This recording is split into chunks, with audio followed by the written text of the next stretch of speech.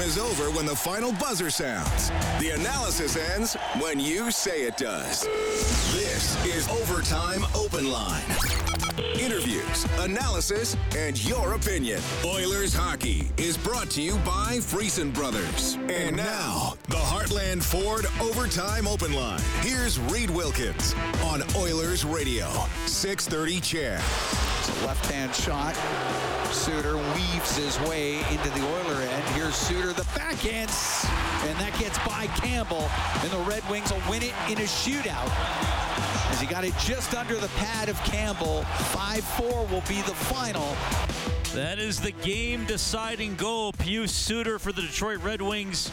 They win it 5-4 tonight at Rogers Place, so the Oilers now 30-19-6 on the season. The Oilers trailed most of the game. The Wings went ahead 4:17 into the game, and the Oilers didn't tie it up until 5:27 into the third period. The Oilers did carry most of the play. 45-23 were the shots on goal, but the Wings got a couple on a power play.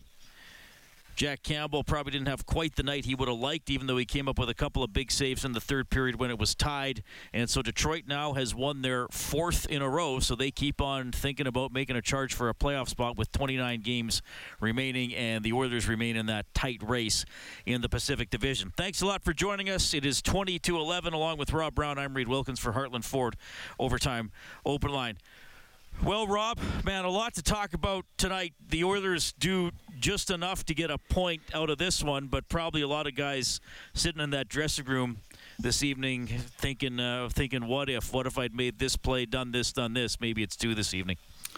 Yeah, I agree. I think this is a game that the Oilers had ample opportunities to put this game away. Rob, I'm just going to jump in. We're going to go straight down to head coach Jay Woodcroft here. Well, I thought there was, we had control of a lot of the parts of that game. I didn't mind our start. I thought we generated enough chances to win the game. But I just thought we were a little bit sloppy in some of our details.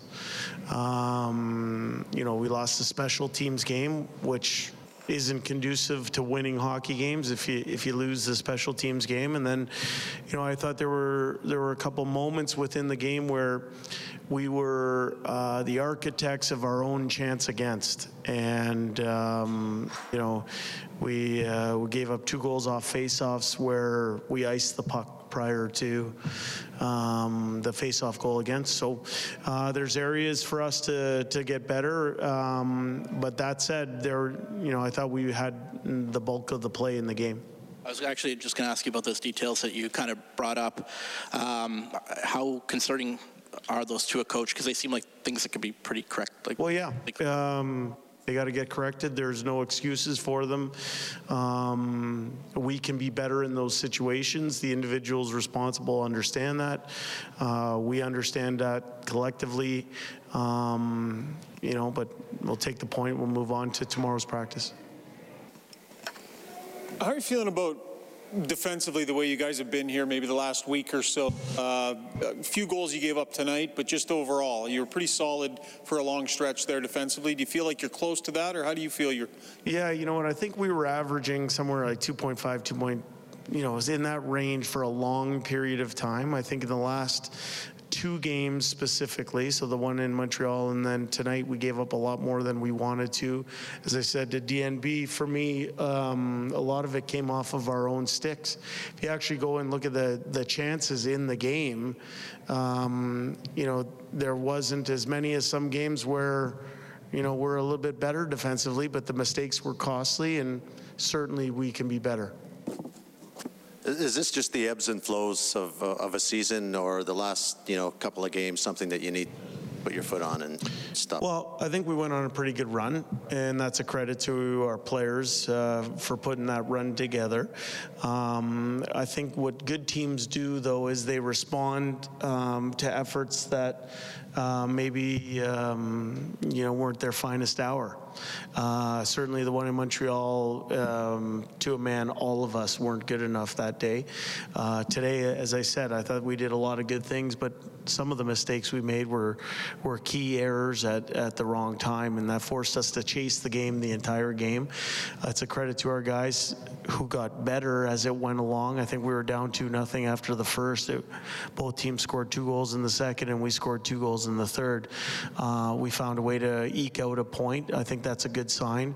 But as I said to Ryan and DNB, we can be a lot better in certain situations. Jay, I know the shootout's kind of a crapshoot a little bit. How in depth do you look when you're making it up? Like, you got 3 guys. It seems pretty obvious who they are, but Leon's, he says, hey, they're a crapshoot. He's struggled for whatever reason the last 3 years on shootouts for him, and Kane's actually surprisingly never scored. Do you have a shootout specialist on your team that's down the lineup? I don't know that we have a shootout specialist. What we do, we spend a lot of time talking about it. Summertime, we spend a lot of time studying it. Big believer in past history. But then there's times for gut feel as well. I think this might have been Zach Hyman's first shootout attempt. He scored on a penalty shot in Ottawa. That went into that decision at that time. But certainly we can be better. We can be better, and we didn't get the point tonight in the skills contest, but as I said, there were numerous chances to win that game. Desharnais, an illness, is it short term? You expecting him back Friday? Yeah, no, he showed up to the rink this morning not feeling 100% and was unfit to play. It's been a while since you've had 60. How did you feel the 12-6 was going back to it? How did you feel your team responded? Yeah, I think we have that flexibility to play either way. For me, there are advantages to both. I think we'll see how stuff plays out, but it's good to know that you can do something if you ever need to. You mentioned that you lost the special teams. You had a power play with 3 minutes to go in the game. What did Detroit do against you on that late power play where you didn't really get too many chances? Yeah, well, they forced us to break out a few times, and anytime you do that, you're killing part of the clock. We weren't as smooth as we normally are, but that said, our power play did convert in the third period, got us a big goal, big reason why we were able to get the point.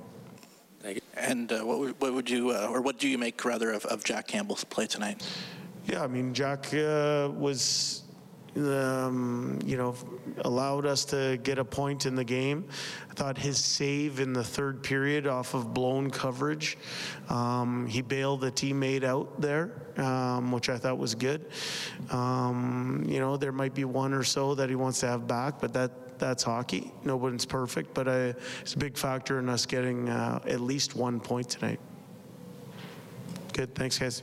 Okay, that is Oilers head coach Jay Woodcroft at the mic for Eclipse Restoration, named one of Western Canada's best restoration contractors 3 years in a row. Call 780-250-HELP or visit eclipse247.ca. 5-4, the Wings take it in a shootout, as I'll bring Rob Brown back in after Woody spoke there. But he talked a little bit about the details, a couple of face-off plays, the couple of power plays, the goals against for the Red Wings tonight. Because, in the offensive zone, I think I liked a lot of things the Oilers did. Well, this goes back to what we talked over the last few months, that when the Oilers started playing better and started piling up the wins and moving up in the standings, it's because they were playing better defensively. They didn't have to be any better offensively. They just had to be a smarter defensive hockey club and have the ability to win a game 3-2. Or 4-2, or whatever it was tonight, because there's some nights where you might be the best goal-scoring team in the National Hockey League. Sometimes the puck doesn't go in, and the puck didn't go in a long time tonight. The Detroit Red Wings blocked a lot of shots and got fantastic goaltending, but the Oilers did have some breakdowns. And as much as they were the better team in this game, the Detroit Red Wings deserved their 4 goals and might have deserved another 2, especially the Bertuzzi one in the third period. So this was, as Jay Woodcroft said, he liked a lot about this game, but there were some things that were self-inflicted in this hockey game, where poor reads, turning the puck over at the wrong point, not boxing guys out in front of the net, things that they're capable of doing, and they just weren't as sharp defensively as they have been in the past. That allowed Detroit to hang around. So there was a lot of good things. The Oilers were the better team, but when the Oilers start playing better teams, and they're going to start on Friday, those teams feast on the mistakes that the Oilers made in the first 40 minutes. Well, and a very good New York Ranger team coming in on Friday, which we'll talk about as we move along here tonight. The shootout lasted 5 rounds. McDavid had the only goal for Edmonton. Perron scored for the Wings, and then we had the highlight there off the top. Pius Suter got the winner for Detroit. I feel like, Rob, you know, we've seen Perron be played here. We've seen him in the a long time. He scores. I would describe him as a crafty player. Maybe not a blazer if you were going to evaluate his speed, but I like what I mean. He went in as fast as anybody on his attempt. Oh, he did. Not as fast as anybody. He went fast for himself going in there, but he's got incredible hands. You don't have the success that he's had in the National Hockey League without having great hands, because he's not blessed with speed. He's not a big man. He plays with, ill intent. Like, he plays angry out there. He gets involved. But when he's got the puck on his stick, or if he's around the net, the puck usually finds the back of the net. And he had great hands on the goal that he scored. I honestly thought that when Larkin didn't win it, I thought that the advantage went strictly to the Oilers. They had more depth on their bench because they hadn't used Hyman, they hadn't used Kane. They got a number of guys that are skilled. And when you watch the Detroit players, their next couple that came out, I mean, outside of their goal scorers, the ones that they didn't score on, they didn't get any chances. Like, they looked sloppy. They looked like players that don't get a lot of breakaways. But great goaltending equalizes everything, and then Suter goes in and makes a nice move. But it was it's shocking that the Oilers are going to shootouts when they have Connor and Leon, because we've seen so much success over the years with them 3-on-3. Teams are just not taking chances when Connor and Leon are on the ice. They're like, all right, if you're coming down, we're not going to trade chances, which we've seen in the past. And the success that we normally see out of Connor and Leon in overtime, we haven't seen as of late. It is interesting, the Oilers' record after 60 minutes. So in games that have gone to overtime, they're now 2-6. That's 2-3 in games decided 3-on-3, and they're now 0-3 in shootouts.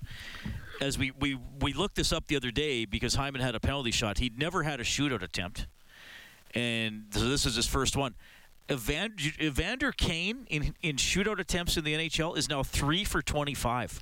I know, they said that. He went 5th. They said that on TV. Shocking. Yeah. That's shocking, Reed. Yeah, it's like Reed, for years, the Sedins in Vancouver, they didn't let him take shootouts. I'm like, okay, those are the 2 best players that Vancouver ever has had. But to me, shootouts are completely different than breakaways. When you're on a breakaway, you have no time to think. Someone's chasing you, and you're normally trying to, okay, I got to extend away from that guy. Okay, he's got his stick here, so I got to make sure I turn my body this way. And the shot in a breakaway is instinctive. When you shoot in a shootout, you're thinking the whole time. And some players are very good at that. And some players, they start thinking, and all of a sudden, I'm going to shoot. Okay, I'm going to deke now. And they get in their own way. So it's much easier when you're being chased than it is when you're going in all on your own.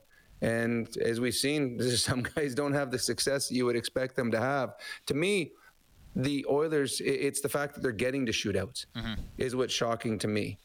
And I think just teams have looked and studied how Connor and Leon play, and they're just like, we're not going to trade chances. We're not going to try out 2-on-1, and then all of a sudden you're coming back the other way, because it's not going to end up well for us. And you see when Connor and Leon are out there a couple of games ago, I think it was Tortorella and Columbus, they played 2 defensemen against Connor and Leon. And then tonight, the Red Wings, there was always 3 guys back. Connor and Leon just aren't getting those odd man breaks, and teams are playing against them smarter. Well, the best scoring chance in overtime was Bouchard. He took the shot on the 2-on-1 with Kane, and then 16 seconds later, he and Kane had another 2-on-1. And I thought Bouchard there, Rob, I'm curious what you thought, because the defenseman was really taking away the pass, and Bouchard kind of slowed down, and then he accelerated, and he did get in behind there, but the pass just got disrupted. Well, yeah, Bouchard made a really nice play in his own zone to start the whole thing off. He faked one way, got the forward to bite, and then he took off. And I know there's a lot of talk about Bouchard. At times looks like he skates lazy, but he's fast. And the defender couldn't catch him. They went on a 2-on-1, and I'm all for shooting on a 2-on-1. And Evan Bouchard, one of his biggest attributes is his shot. So if they give you a shot on a 2-on-1, take it, absolutely. But the problem is, if you miss the net, if you don't score on a 2-on-1, it's usually coming back the other way because that puck gets pushed past your two forwards, and now they're going the other way. And the Detroit Red Wings had their chance, but they kind of fumbled it around too. The 3-on-3 became much more exciting actually when Connor and Leon left the ice, because then the Detroit Red Wings were willing to trade chances, and both teams had a couple good ones. So the Wings take it 5-4 in a shootout. The 3 stars announced in the building tonight. Nugent Hopkins, number 1. He had 2 goals.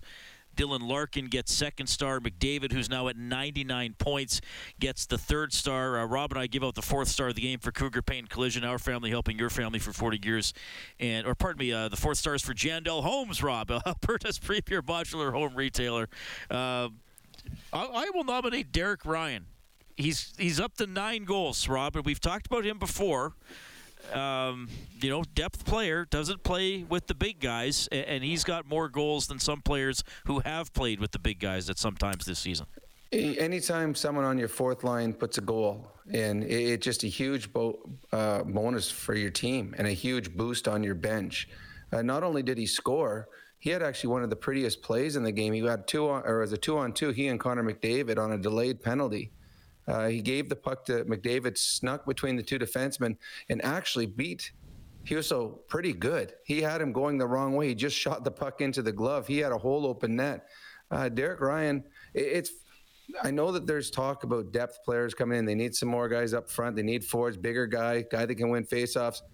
Derek Ryan just kind of shuts out the noise and just goes out and does his business. And he's going to end up probably with 10-plus goals on the season, and in an average, 8 minutes a night with no power play time and no time with anyone in the top 6. That's a nice season for Derek Ryan, who continues to impress. All right, 5-4. The Wings take it in a shootout over the Oilers, so they've won 4 in a row. The Oilers now 9-1-3 in their last 13 games. Ever since they had their 6-game winning streak, they've gone 3-1-3. So as Rob was talking about, not much success in games that go to overtime and then sometimes a shootout. You can get in touch, 780-496-0063. That is the hotline for CertainTeed, the pro's choice for roofing, siding, drywall, insulation, and ceiling systems. CertainTeed Pro all the way. We'll get to some of your phone calls and more reaction from the Oilers dressing room. This is Heartland Ford Overtime Open Line. This report brought to you by Furnace Family. Oilers hockey is brought to you by Friesen Brothers. This is the Heartland Ford Overtime Open Line. Here's Reed Wilkins on Oilers Radio, 630 CHED. And now Larkin comes into the Oiler end. Larkin pass across, one-timer. Oh, the save by Campbell off of Bertuzzi. He got it with a left pad. That was some stop.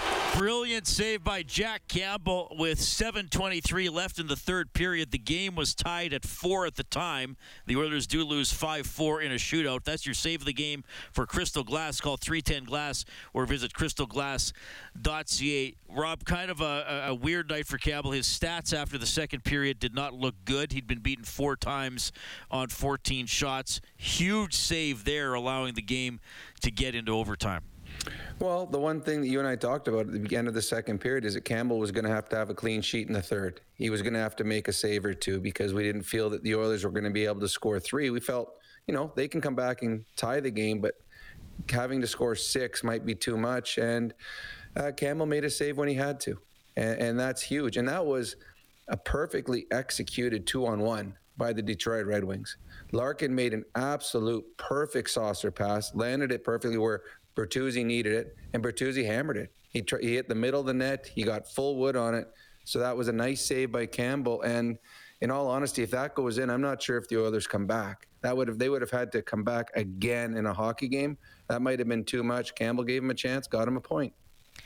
Well, and they had a chance late in regulation to tie it, Rob. They did get a power play with 2:55 left. First of all, the setup for the play that led to the penalty, Detroit had cleared the puck and passed it back into their own end. because two of the Oilers were actually in an offside position. But if the other team puts it back into their end, you're not offside. Hyman was driving to the net. Sherratt lifts his stick and wound up poking him in the face. So the Oilers got that late power play, called a timeout halfway through, but just couldn't come through with the game winner. Well, and I know that we talked about it, and Jay Woodcroft talked about it on that power play. Why didn't it work? Well, they had to keep breaking out of their own zone, and that was because the Detroit Red Wings kept winning face-offs when they were shorthanded there, and that was huge. And the Oilers never got the one clean look that they wanted. Give credit to the penalty killers for the Red Wings. They got the extra point tonight on the back of their penalty killing. So the Oilers power play scored a nice goal, an important goal in the third period. But I'm sure that sitting on the bench after that power play ended, there was probably some frustration. I tell you, I'm sitting watching the game. I'm thinking, okay, here, this is just right into the script. The Oilers come back in the third. They get a couple power plays. They put the puck in the net. This is how they're going to win the hockey game. A power play that's been excellent all season long had an opportunity to steal them another point and wasn't able to do it. Power plays tonight. The Wings go 2 for 2, and the Oilers go 1 for 3. 5-4. Wings take it in a shootout. Whenever the Oilers get to 5 or more in a game, we turn on the Japanese Village Goal Light on 630ched.com.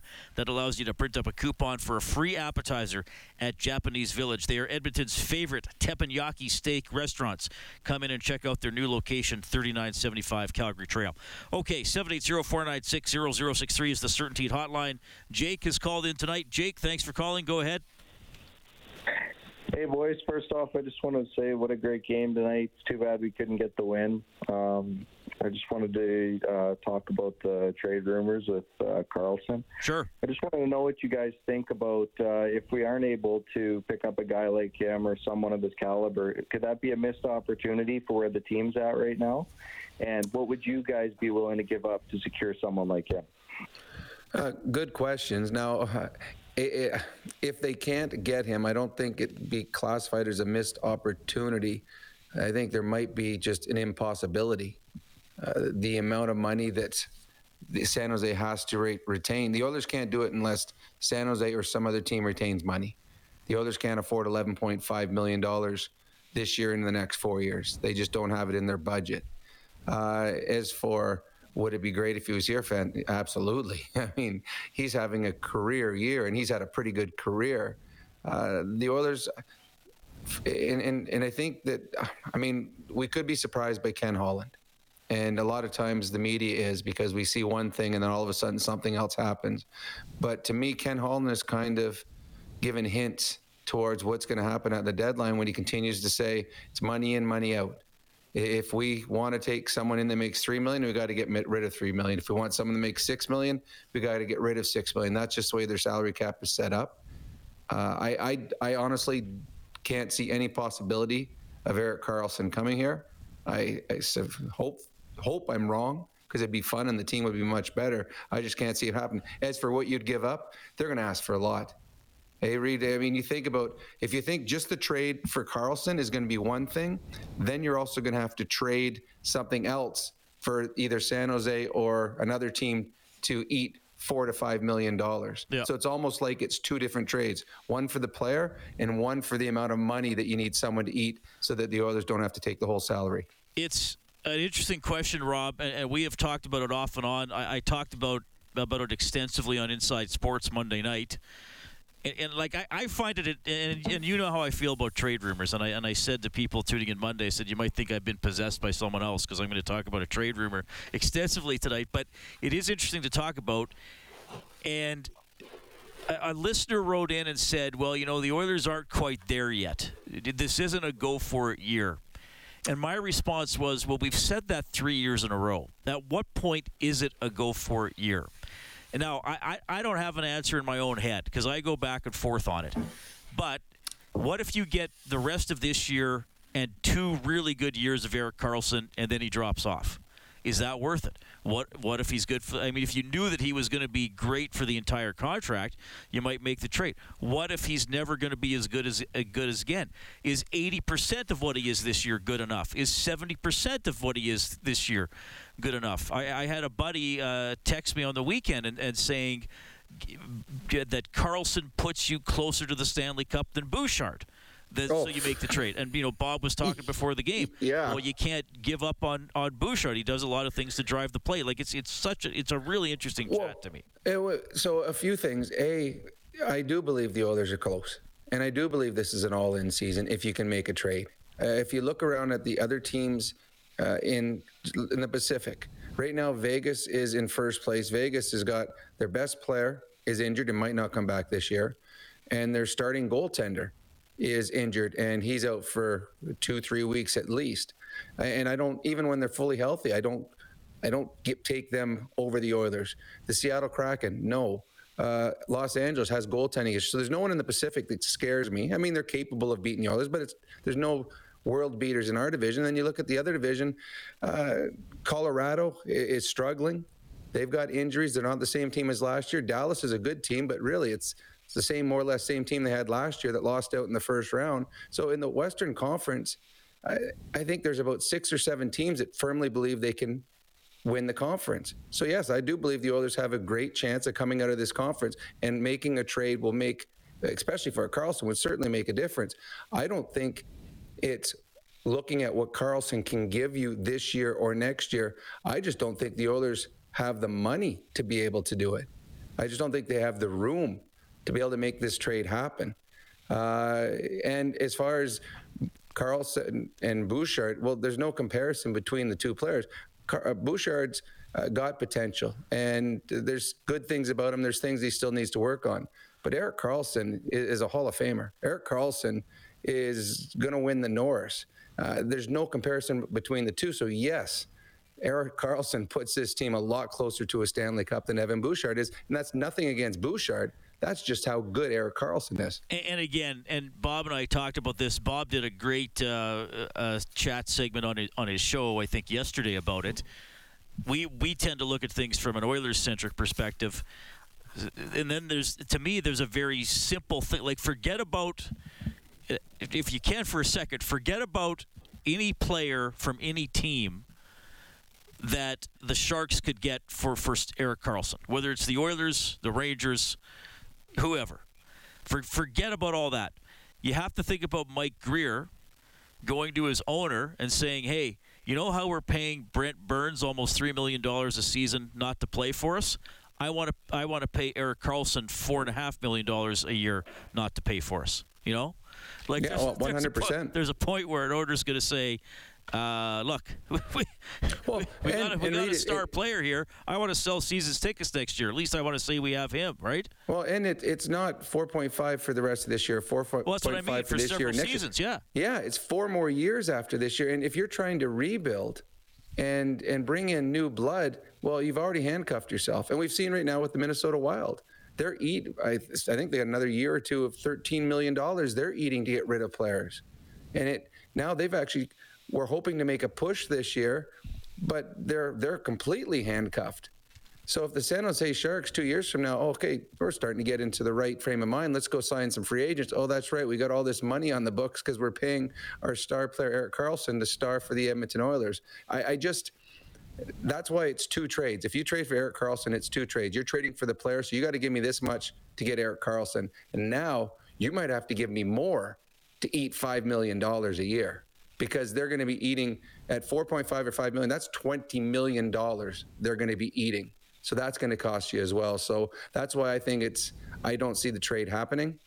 But there may be some magic in Ken Holland. I would be shocked if Erik Karlsson was playing for the Oilers the remainder of the season. Yeah, it is a fun one to discuss for sure. One of the big stories heading up to the trade deadline on Friday, March 3rd. Oilers lose 5-4 in a shootout to the Wings. We have Bill on the Certainty hotline as well. Hi, Bill. Go ahead. Hey, Bill. All right. Not sure we have, Bill. We'll try him again in a second. Instead, let's pop down to the Oilers dressing room here. 2 goals tonight for Ryan Nugent-Hopkins. Yeah, well, I mean, it's obviously we want that extra point. I thought played pretty well through the first 40 and head into the second down 2, head into the third down 2, and thought we did a pretty good job of battling back and getting at least 1 point, but disappointing not to get the second.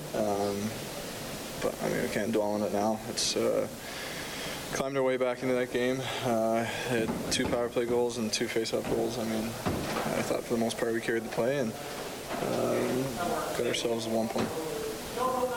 You guys did have 7 minutes before you started getting pucks sort of to their net and shots on net. Was a little sleepy off the start, do you think, tonight?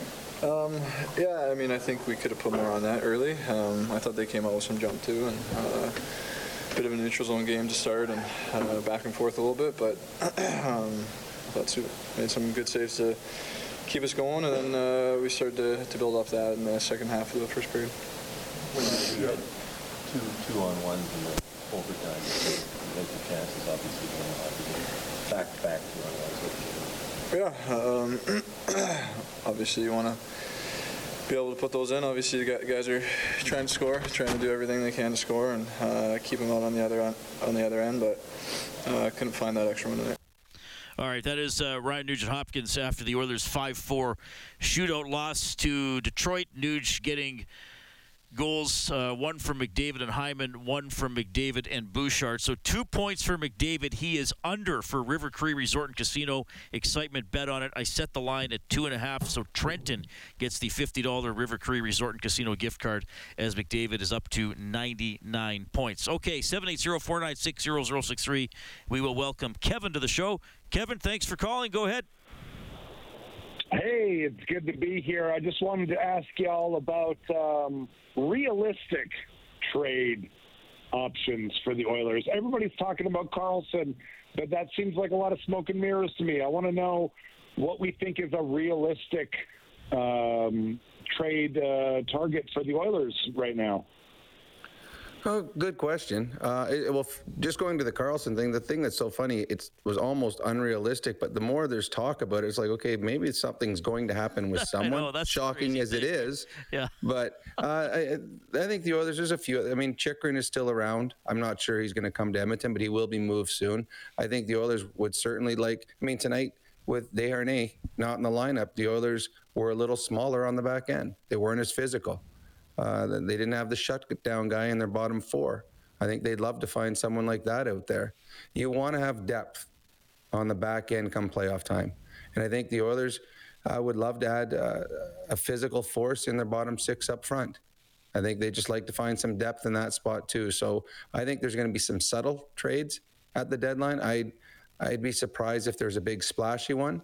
I think you'll see more in the next few days as Yamamoto comes back from injury. You're going to see what Ken Holland does to free up some cap space, whether it's Yessi or someone like that, because they do have to move money out somehow. So to me, it's going to be subtle depth type trades that the Edmonton Oilers will make. Yeah, I mean, we'll circle back to a guy Bob's been talking about a lot. That's Sam Lafferty. Bukestad's name has come up a little bit. The Russian defenseman for Columbus. What's that? The Russian defenseman in Columbus. Oh, yeah, I don't know if he does much. Does he provide anything that the Oilers don't already have? I don't know. Well, no. I think I like Desharnais. But he's a UFA, right, Rob? Yes. See, that's why. But he's depth. So he's a depth player that come in. You're going to get rid of him at the end of the season. To me, I hate throwing away first rounders for a guy that's going to be here for a month and a half. I like hockey trades. And that's what makes Chychrun and Karlsson different, right? Yes, because when you trade for them, they're here with you. I like those kind of trades because you're not just trading for this playoff run. You're trading for next year's playoff run and then the following year's playoff run. And now all of a sudden you got a stud top 4 defenseman. Well, in Karlsson's spot, you got a top defenseman. I mean, Karlsson's going to win the Norris this year. I bet you, if something happens with Erik Karlsson, go through the history of the National Hockey League as a Norris Trophy winning player, been traded during the season that he won the Norris Trophy. Well, Thornton was traded for the Hart. Thornton was traded the year he won the Hart, didn't he? Did he go and win the Hart in San Jose? I can't remember. During the 05-06 season, traded to the Sharks. Yes, he got the Art Ross and the Hart. Oh, there you go. With the Norris, so that's pretty good. I don't know about the Norris, but yeah, it's amazing that I'm shocked that a guy with $44 million left on his contract. There's a lot of talk that he's going to be moved at the deadline, if not the deadline, probably this summer. Well, Karlsson might. Well, not might. He's probably going to get a significant number of Hart votes. I don't know if he's going to be. If he finishes in the top 5 in scoring, I mean, he's got, I think last I saw was 18 or 19 goals. I mean, outside chance. I mean, he get 25 outside chance, he gets to 30. But yeah, you're right. The big difference for them is, and this is when Connor and the Oilers didn't make the playoffs a few years ago. If San Jose doesn't make the playoffs, I don't know if you get Hart Trophy type votes or should get Hart Trophy type votes. But as far as the Norris, I mean, no one's even close to him. That's the kind of year he's having. Oilers lose 5-4 in a shootout. Every time the Oilers score, it's a $100 donation to 630 CHED Santa's Anonymous from James H. Brown. Injury lawyers, when accidents happen, go to jameshbrown.com. So $400 tonight. All right, we will call a quick timeout. You're still going to hear from Jack Campbell and Leon Draisaitl as well. You can get in touch, 780-496-0063. It's Heartland Ford Overtime Open Line.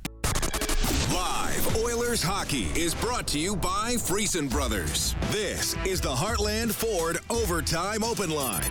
Here's Reed Wilkins on Oilers Radio, 630 CHED. Hop cuts to the middle, gets in over the Oiler line to Rasmussen, left side. He gets run over by Bouchard.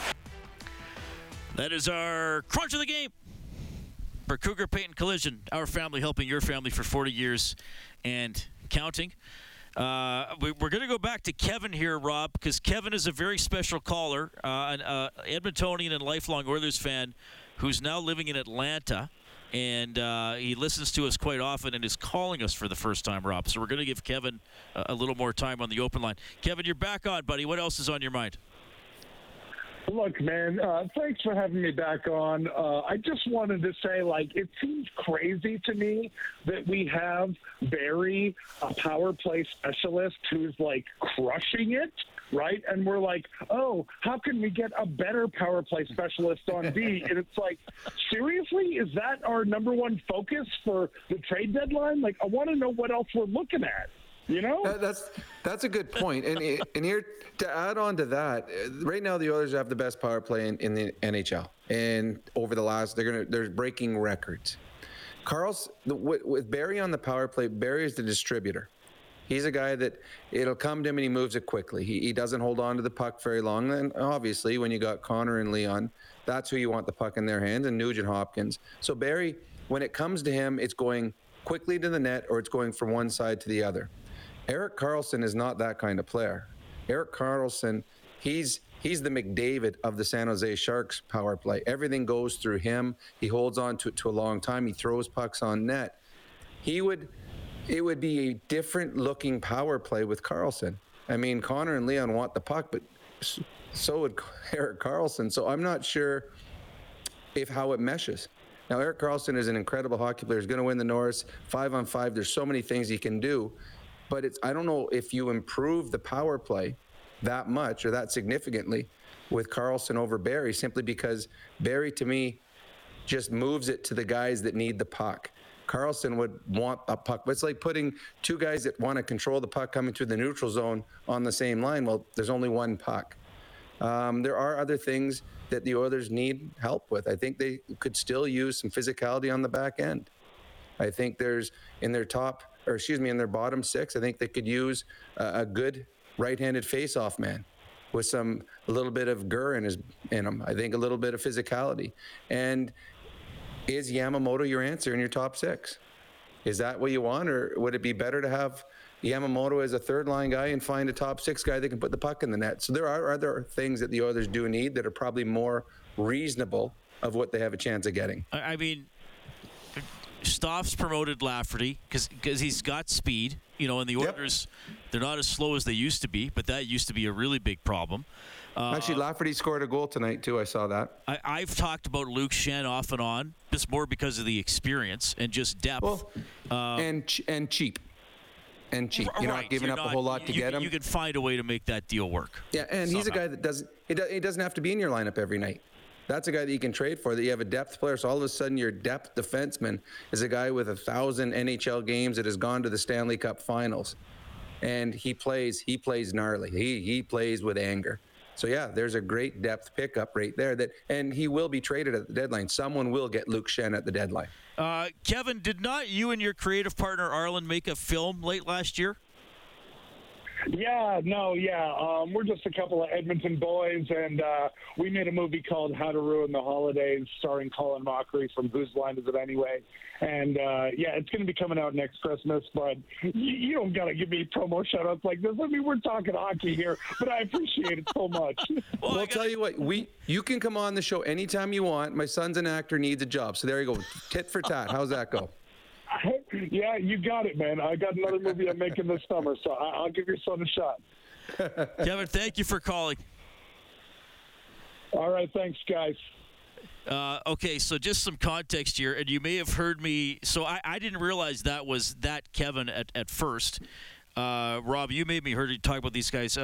Kevin and Arlen always do a fringe show every year called Scratch, and they are incredible improvers.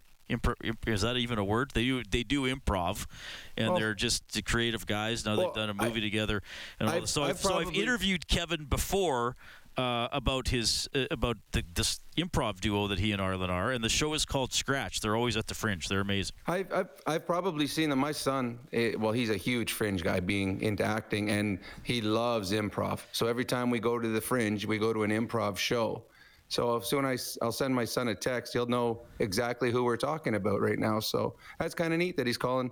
Oilers have fans in all walks of life. That's really neat. Yeah, well, we had that show last year where we brought that up, and then didn't we get like 4 calls from Australia or something like that? Well, that's where you said you weren't taking any calls from North America. You were only taking calls from Europe, and we kept getting them. And we still got them. Okay. A call from Atlanta is our quick change for Jiffy Lube, keeping you moving to and from the game. Visit your local Jiffy Lube today. Oilers fall 5-4 in a shootout to the Wings. Here's goaltender Jack Campbell. Yeah, just frustrating night. I thought the guys played a tremendous game in front of me. A couple, tough ones to give up tonight, but things have been going really well lately. Don't want to lose the momentum from one game, but I'll definitely look at it and move on. You get a couple that go in. That was turned about the same guy off of Broberg's leg. Those are just breaks the goalie deals with, I assume. Yeah, I mean, you do. No, I mean, things have been going really well for us, and those ones haven't been going in. So frustrating tonight they went in, but it is what it is. He's in a great spot out there, and just hits him, and I got to find a way to save that for him. That's about it. Despite some bad luck there, huge save in the third period to keep the team in it. Yeah, I mean, that's just trying to battle for the guys. They're playing so well tonight and definitely deserve 2 points. But, Detroit played well, and, we'll definitely look at it and be ready to go for Thursday or Friday. Yeah. Jack, you've been playing really well now for 6-7 weeks. You mentioned when you want to look at things, what do you go back and look at? Like on the Mata goal, I saw your reaction. You felt like maybe you should have had that one. So when you go back and look, what are you looking for? Yeah, just some details. I thought the first one, I've been so patient the last, 6-7 weeks. Tonight, that first one, I just kind of got a little out of position and he found a hole and things like that. So I'll definitely look at it and be ready to roll. All right, that is Jack Campbell. I mean, I mentioned after the second period, 4 goals on 14 shots, not great. The one from the bad angle, I mean, you sort of just say, okay, that's a bounce that went in, the one that made it 2-0 late in the second period. The one that went off Broberg? Yeah. See, I don't find that his problem. I don't think that just like the one that got beat from distance from Fabry that went off, it looked like it went off the toe of Broberg as well because that was going wide. The one that, to me, the 2 that he would probably watch on replay again was the Dylan Larkin one from below the goal line. When you watched the replay, like he was completely baffled on that one. I think he was playing a shot and was surprised that it went down to Larkin.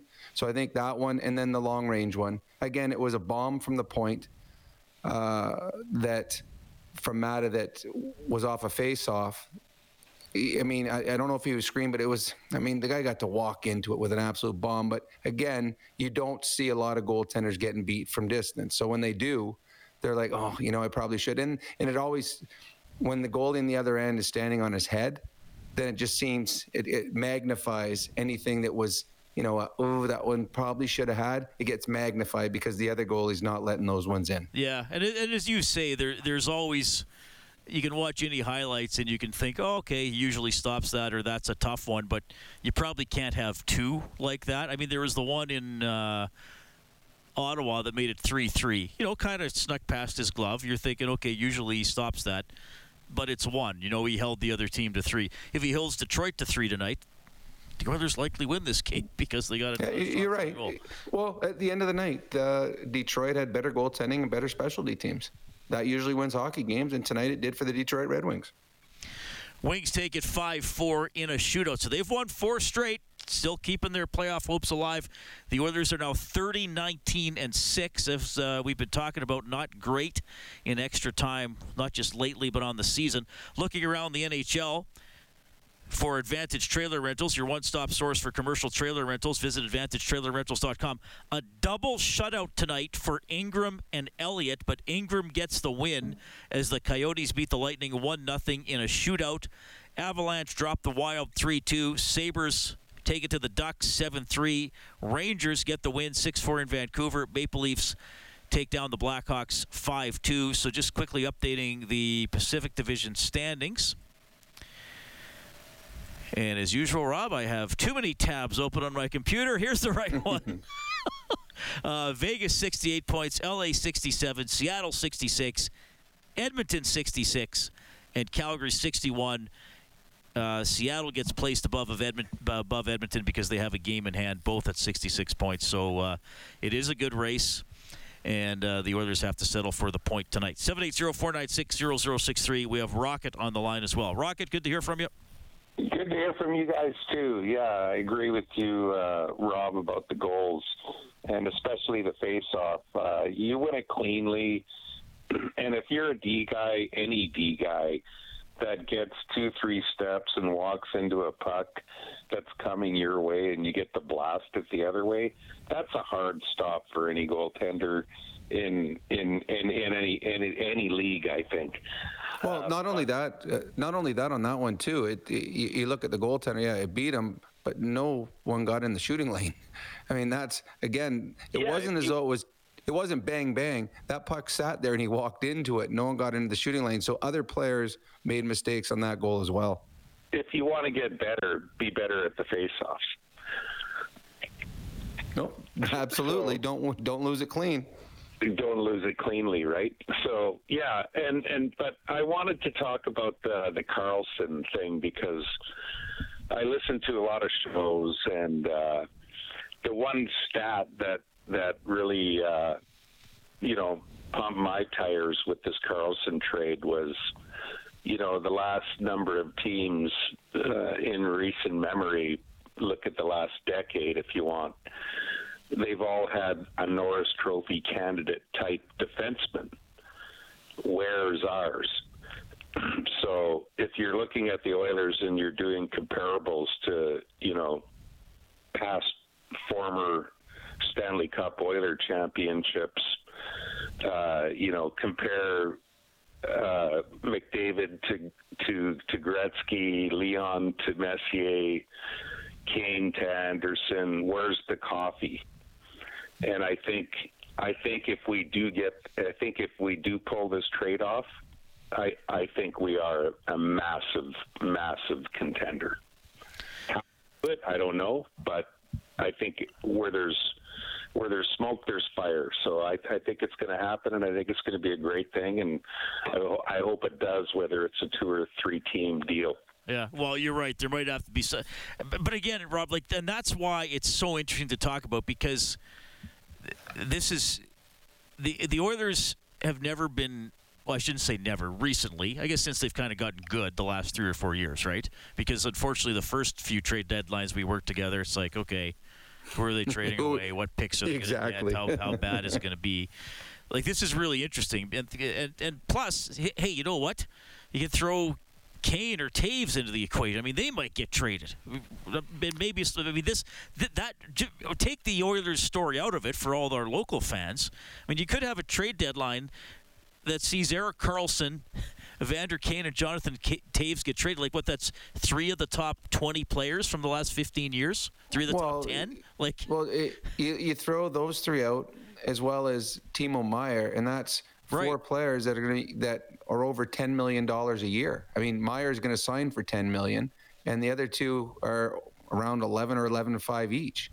I mean, those players never get traded, let alone all in the same year at a trade deadline. It's shocking. It's going to be an exciting trade deadline. I think if the Oilers don't get a Karlsson or a Chychrun, if the Oilers just get depth, I still believe they're a Stanley Cup contending team. I do believe they can get out of the West. I think there's good teams. I don't think there's great teams in the West. I think Dallas is good. I think Winnipeg is good. I think Colorado has a chance to be better, but they're banged up right now, and they're fighting to stay in the playoff race. I don't think you go out east, well, now you got Boston, and now you got Carolina. They got some teams that are head and shoulders above everyone else. But out west, I don't see that. I think if the Oilers were to get a Karlsson or a Chychrun or something along that line, then yes, I think they might jump to the head of the class in the Western Conference. But even if they don't, I do believe this team is good.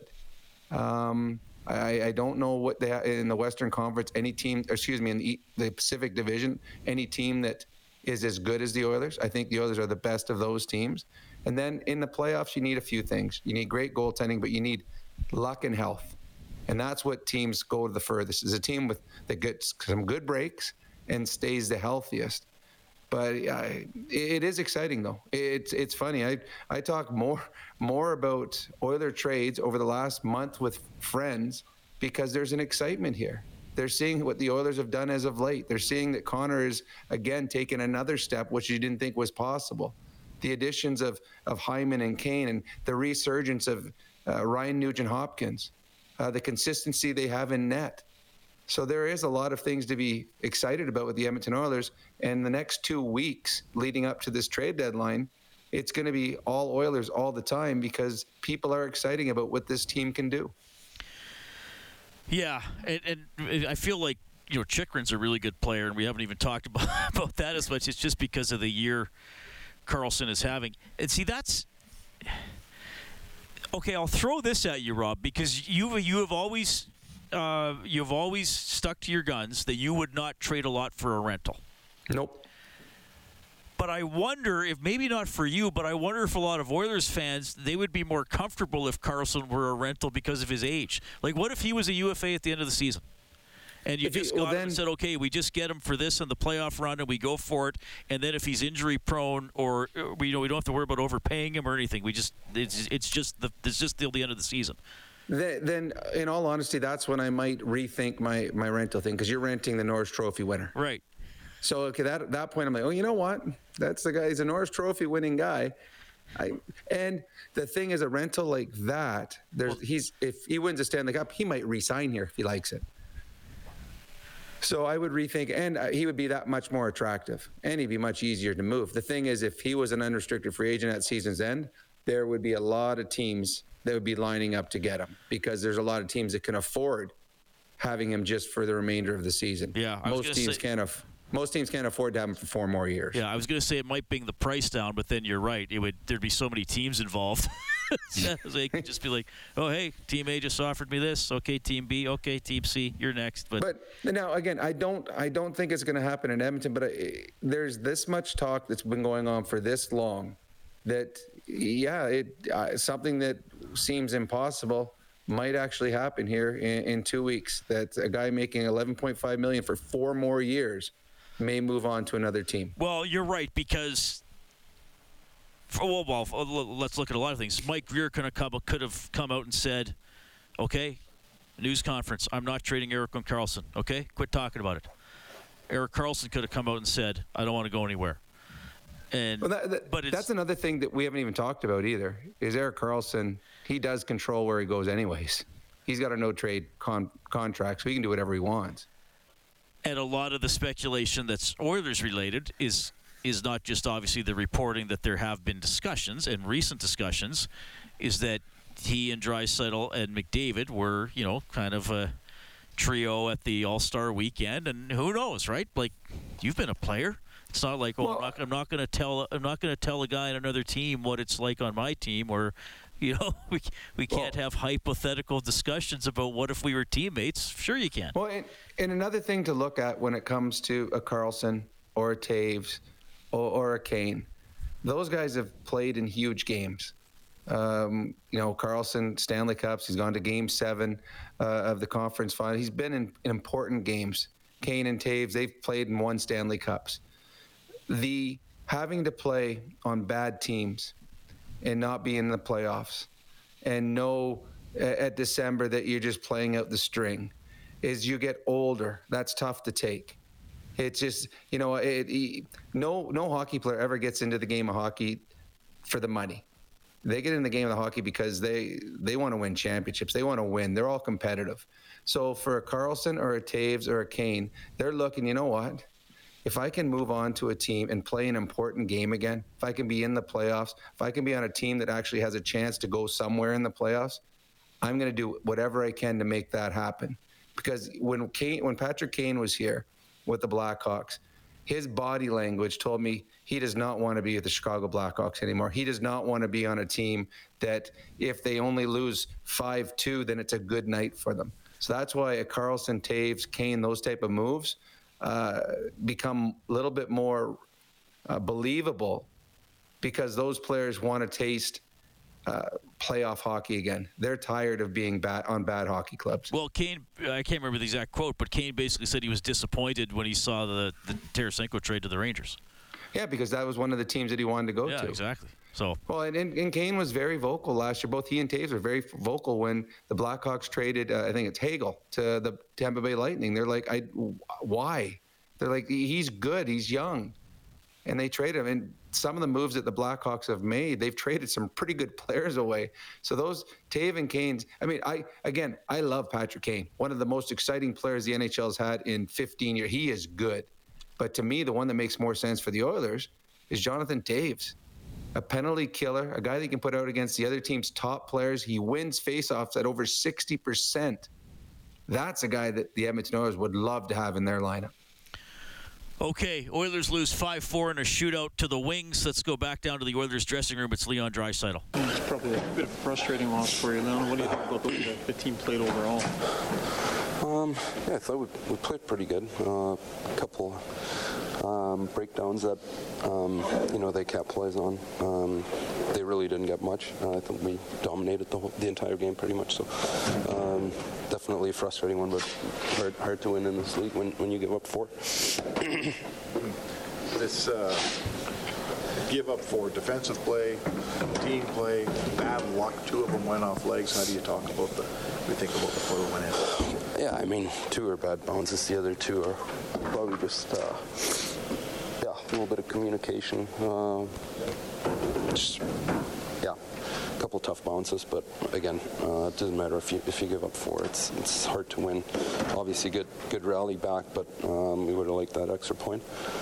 You talked about tough bounces here with the goals against. It's been a couple games now where the goals against have piled up compared to the way things have been going. Is maybe a sign of defensive struggles, or has it just been 2 other games? Yeah, other teams are trying to score too. It's not. It's a hard league, so definitely things that we can improve on, no doubt. Analyze it and be better. What game, Leon, you feel like maybe you guys gave away, had lots of chances, didn't score, had lots of possession time, almost 2-1 in shots. And I don't know if you want to say wasted opportunity, but is that a wasted opportunity for you? Yeah, a wasted point for sure. Like I said, I thought we played pretty well for the most part. Again, a couple mistakes, they capitalized on, and thought we, like I said, dominated for the most part of the game. So definitely, a lost point. A weird overtime. 3 minutes, there was no shots between 2 teams. I don't know if that's ever happened. 2 icings, just kind of an odd overtime. Yeah, I think a lot of times stuff gets created off of shots, right, going the other way. So if there's no shots, there's not really any breaks going the other way. So yeah, it was a snoozy one. 3-on-3 overtimes haven't been so kind for you guys of late for a team with your scoring powers. Do you feel that 3-on-3s are a bit of a lottery? Shootouts are a bit of a lottery? 3-on-3.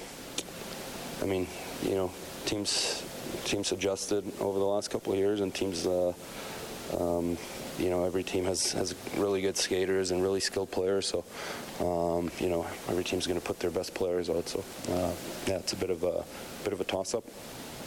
All right, that is Leon Draisaitl, got a patented one-timer goal on a power play. Nugent Hopkins scored twice. Derek Ryan scored, but the Wings win it 5-4 in a shootout. Get more on the game, more on the Oilers, and more on a busy week for the Edmonton Elks as well on globalnews.ca or 630ched.com.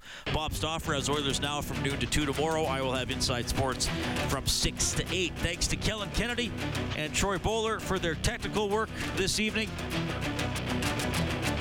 Oilers Hockey is presented by Friesen Brothers. On behalf of Rob Brown, I'm Reed Wilkins. Thanks for listening to Heartland Ford Overtime Open Line. Next game broadcast is Friday, 5:30 face-off show. Puck drop 7, Oilers Rangers.